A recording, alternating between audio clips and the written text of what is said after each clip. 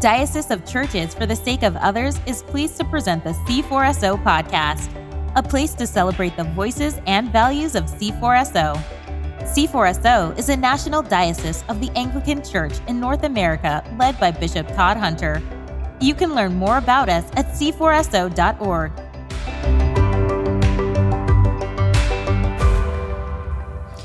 Hello, everyone. Welcome once again to the C4SO podcast. I'm your host, Ben Sternke, and today we are continuing our series on Melodies of Hope, hymns from Advent and Christmastide. We've enlisted worship leaders and songwriters and thinkers from around C4SO and beyond to tell us about a favorite Advent or Christmas hymn and give us a fresh take on our familiar canon of carols. Our guest today is Wes Crawford, who has been the worship pastor at Christ Church of Austin since 2017. Previously, he helped plant a church in Kansas City, Missouri, and he was a missionary in Monterrey, Mexico for 4 years before that. Wes and his wife, Melissa, met while they were students at the University of North Texas and have 4 daughters, which I'm sure keeps Wes very busy. Wes, welcome to the C4SO podcast. Thanks for having me. Is there anything else that you would like for us to know about you before we dive in? No, I guess not. Not other than just to say, I love being a worship pastor. I love getting to lead God's people in worship. It feels incredible to me all the time that I get to have the front row seat that I get to have to people engaging with the Lord, and even just the formation that happens over time as people participate in the liturgy and in corporate worship. And so, worship leaders get to like face the congregation. Usually, I mean, I guess some churches set things up differently, but I get to stand and see faces as people sing, and sometimes you know that people will have painful stories and are going through painful things, and sometimes you've seen people experience God's deliverance in striking ways, and there's this whole range of things, and I just marvel that I get to witness that and have that kind of front row seat to God's grace in action. Yeah, I've got a background in worship leading and still do that occasionally in our church plant here in Indianapolis, and I resonate with what you're saying. It's a beautiful gift.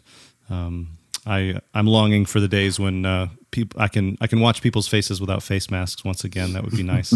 But here we are now, at least what our church is practicing right now. Well, let's dive in. Wes, what hymn did you select, and why is it one of your favorites?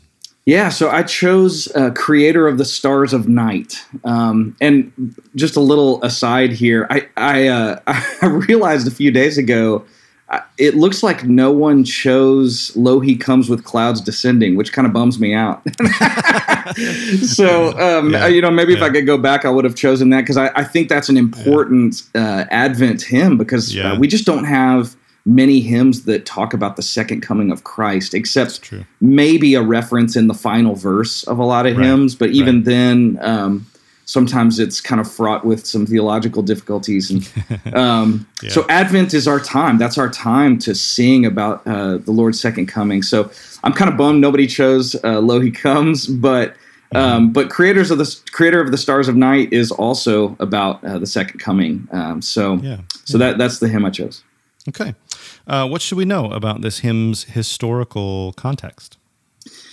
Well, this is one of John Mason Neal's translations of old hymns from the Latin.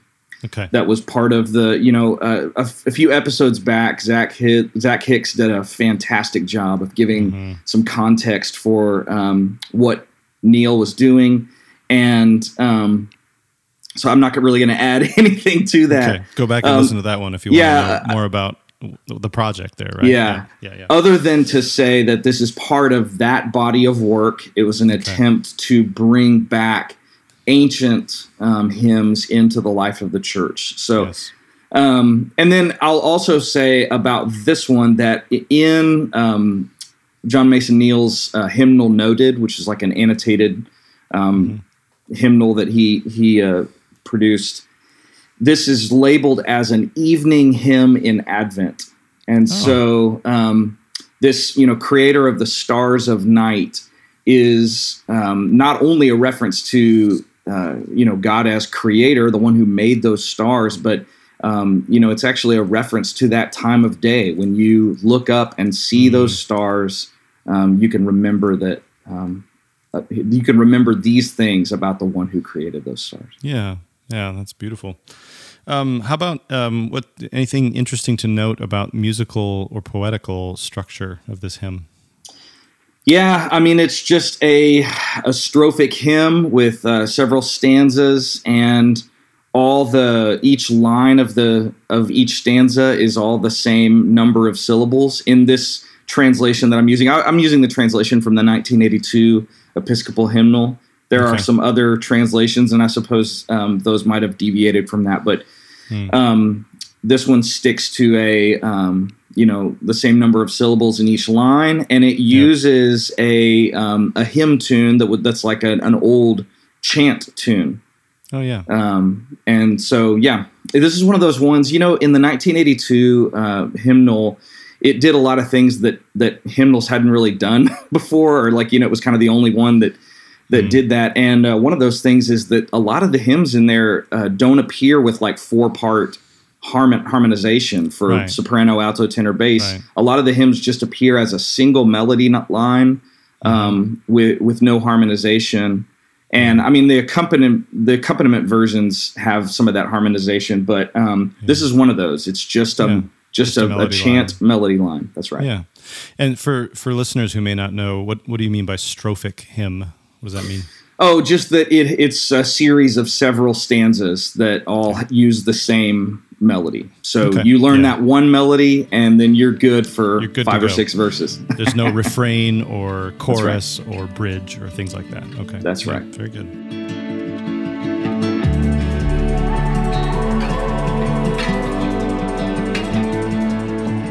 Everyone, welcome again to the C4SO Cycle of Prayer Spotlight, where we highlight the specific ministry that we're praying for this week in our diocesan cycle of prayer. This week we are praying for Christ Church Broad Ripple in Indianapolis, Indiana, which is led by the Reverend Todd Fisher, and he has joined us to share briefly about what's going on right now and how we can pray specifically for them. Todd, welcome back to the C4SO Cycle of Prayer Spotlight. Ben, thanks for having me. It's great to be here. What is something that you're encouraged by right now? Yeah, as I've thought about this, we were about a year and a half into our plant when COVID hit. So fairly recent church plant. And usually church plants don't have very much of a staff team, especially a smaller church. But we've got a couple of part-time people working with us right now that are just remarkable. And we have another essentially volunteer staff member as well. And I'm just amazed and blessed by the team that we have. They are gifted at what they do, but they also get the values of what we're about. They have stayed committed throughout this difficult season. And especially we have a couple of younger people on the team that are exciting in how they're viewing the church right now and the possibilities of the church into the future. So encouraged by our team. Okay. What's a challenge that you're facing right now? Well, I don't know if anybody else has mentioned this about a challenge in a recent prayer cycle, but there's this thing called COVID. And for us, it has definitely impacted our community regarding families. Pre-COVID, our issue was we had so many kids, we didn't know what to do with them all. And as we've had kind of our fits and starts of being online and coming back in person, a number of our families have not come back to worship with us in person. So I would say that's a bit of a challenge. It can even be a bit discouraging to some of those amazing team members as we are seeking to create a space that families will feel safe and comfortable, that many of them, at least for now, have not come back. Yeah. The what to do with the kids and all of that kind of thing has been a deep challenge for us personally in our church, but also I've heard that from a lot of other pastors as well. Yeah. Are there any other specific prayer requests that you want to share with our listeners? Yeah, during this season, a time especially when we were online for a number of months and when people are still unsure about being in person and indoors. We're in Indiana. It's getting colder outside. It's hard to do things outside. And the prayer that we need is for us to be able to continue to be connected relationally, even as we're coming into a season where it might be difficult for us to actually be physically present in the same space. And I would also ask for prayer over relationships, especially families, especially marriages. I said families, especially over marriages. That there is just a strain, a toll of the last almost 2 years on relationships. So prayer about relationships. Okay. Well, thanks for sharing all of that with us, and thanks for joining us today, Todd. Thank you, Ben. It's great to be here. Listeners, if you'd like to find out more about Christ Church Broad Ripple or contribute to their work, check out the link in the show notes.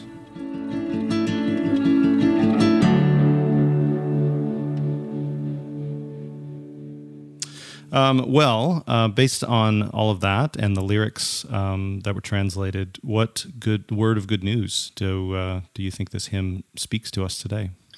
Yeah, so the theological movement of this hymn, it begins with, here's the creator of the stars of night, the Lord of all the universe. Mm-hmm. And essentially that first stanza just says, Lord of all the universe, hear our prayer. So that's it's almost like an invocation in the first stanza.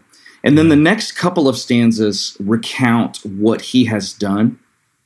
And then there's one that goes, at your great name, O Jesus, now all knees must bend and all hearts must bow. Yes. All things on earth with one accord, like those in heaven, shall call you Lord. So that's in some ways, our eschatological hope. Jesus will reign, all will bow down to him. And so in light of those realities, we hasten your coming. We ask for your redemption and your protection now. And then the final stanza is a doxology. Yeah. So that's kind of the theological movement of this hymn. Yeah. Here's a title for God, recounting the deeds he's done, looking forward to the hope that we've been promised. And then here's the ask. Would you protect us now in light of those realities? And then it ends with a doxology. Yeah, beautiful. It's interesting, some of the hymns we've looked at are Christmas hymns, and others are more Advent hymns, and some of them sort of feel like they occupy this in-between space where it's like, well, there's some verses about the nativity, but there's also, the final verse, like you said, it's about Christ's second coming, that kind of a thing. But it sounds like this hymn is firmly planted within the Advent world rather than the Christmastide world. Yeah? I think so. There is a stanza that actually I didn't include. I don't remember why I didn't include this one in the recording we're going to hear later. But the stanza 3 in the 1982 says, "When this old world drew on toward night, you came, but not in splendor bright, not as a monarch, but the child of Mary, blameless mother mild." So there is a little bit of reference, to the Christ child, to the nativity there. Yeah. But that's not where the hymn kind of centers it. It looks forward to our future hope of him coming again. Yeah. Yeah, and there's a lot of these hymns too. There is a chronology here, right? So the first verse is about the creator of the stars of night, and then there's the second verse is kind of I don't know what translation you've got, but the one in front of me says, like, to thee the travail deep was known. The creation's groaning, right? So there's fall. The second verse is about the fall. Third verse is kind of about the coming of Christ, the first Advent. And then the fourth verse, at your name, O Jesus, now all knees must bend, all hearts must bow, is about the second coming. And then we've got that prayer and then the doxology. So a lot of them, I think, they're chronological, these hymns. And so oftentimes there is this, brief reference to the nativity, but then coming back to those Advent themes of Christ's second coming, which I think sometimes people, I've talked with people in my church that sometimes get a little confused about it because, Advent is about the second coming, that's beyond the nativity. But then we go to Christmas and celebrate the Christ's nativity. So anyway. That is something that it feels like a fight you can never win, and I don't really care to win the fight, but right, it's okay. But I think here's here's why I think that distinction between Advent and Christmas is important, is our culture wants to rush us straight to Christmas, past the longing, the unfulfilled longing of Advent. And the reason I think that's important is, people are walking away from the faith all the time now, saying things like Christianity doesn't have the resources to deal with real pain or unfulfilled longing. Yeah.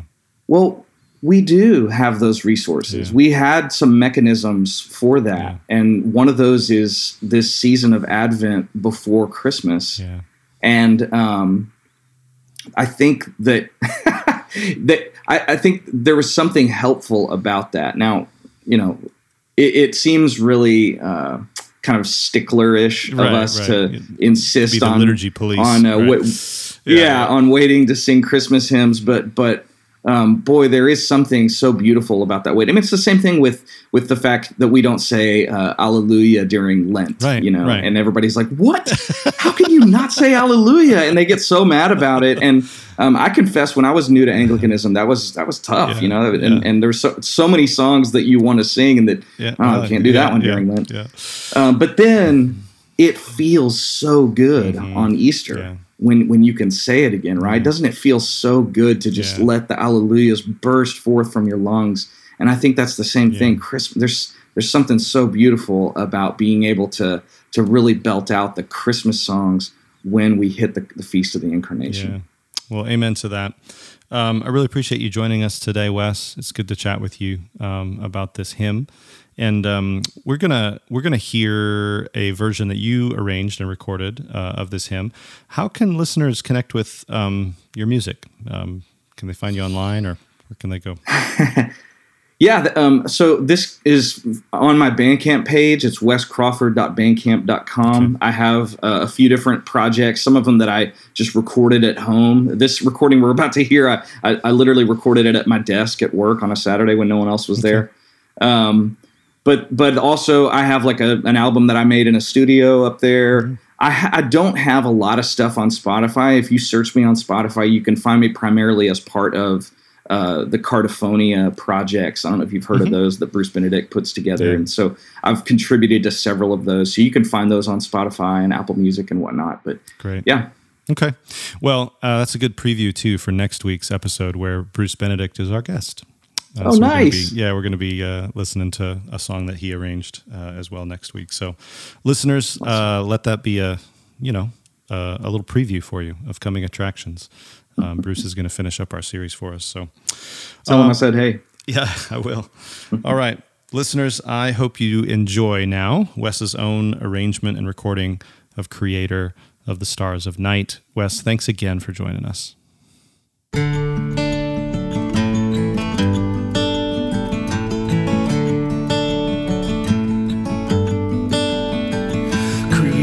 Of the stars of night, your people's everlasting light, O Christ, Redeemer of us all, we pray you hear us when we call.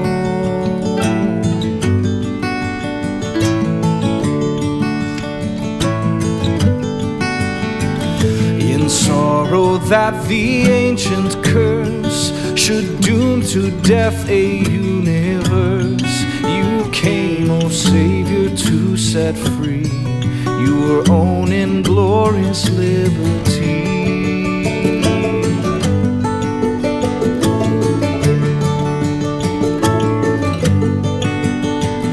At your great name, O Jesus, now all knees must bend, all hearts must bow, all things on earth with one accord, like those in heaven shall call you Lord.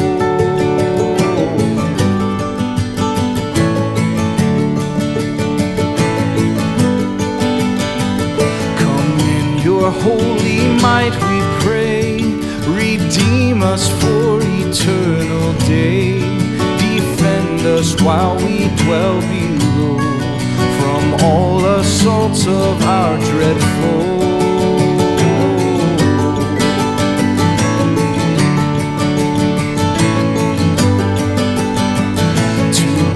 the Father, God the Son, and God the Spirit, three in one. Praise, honor, might, and glory be from age to age eternally.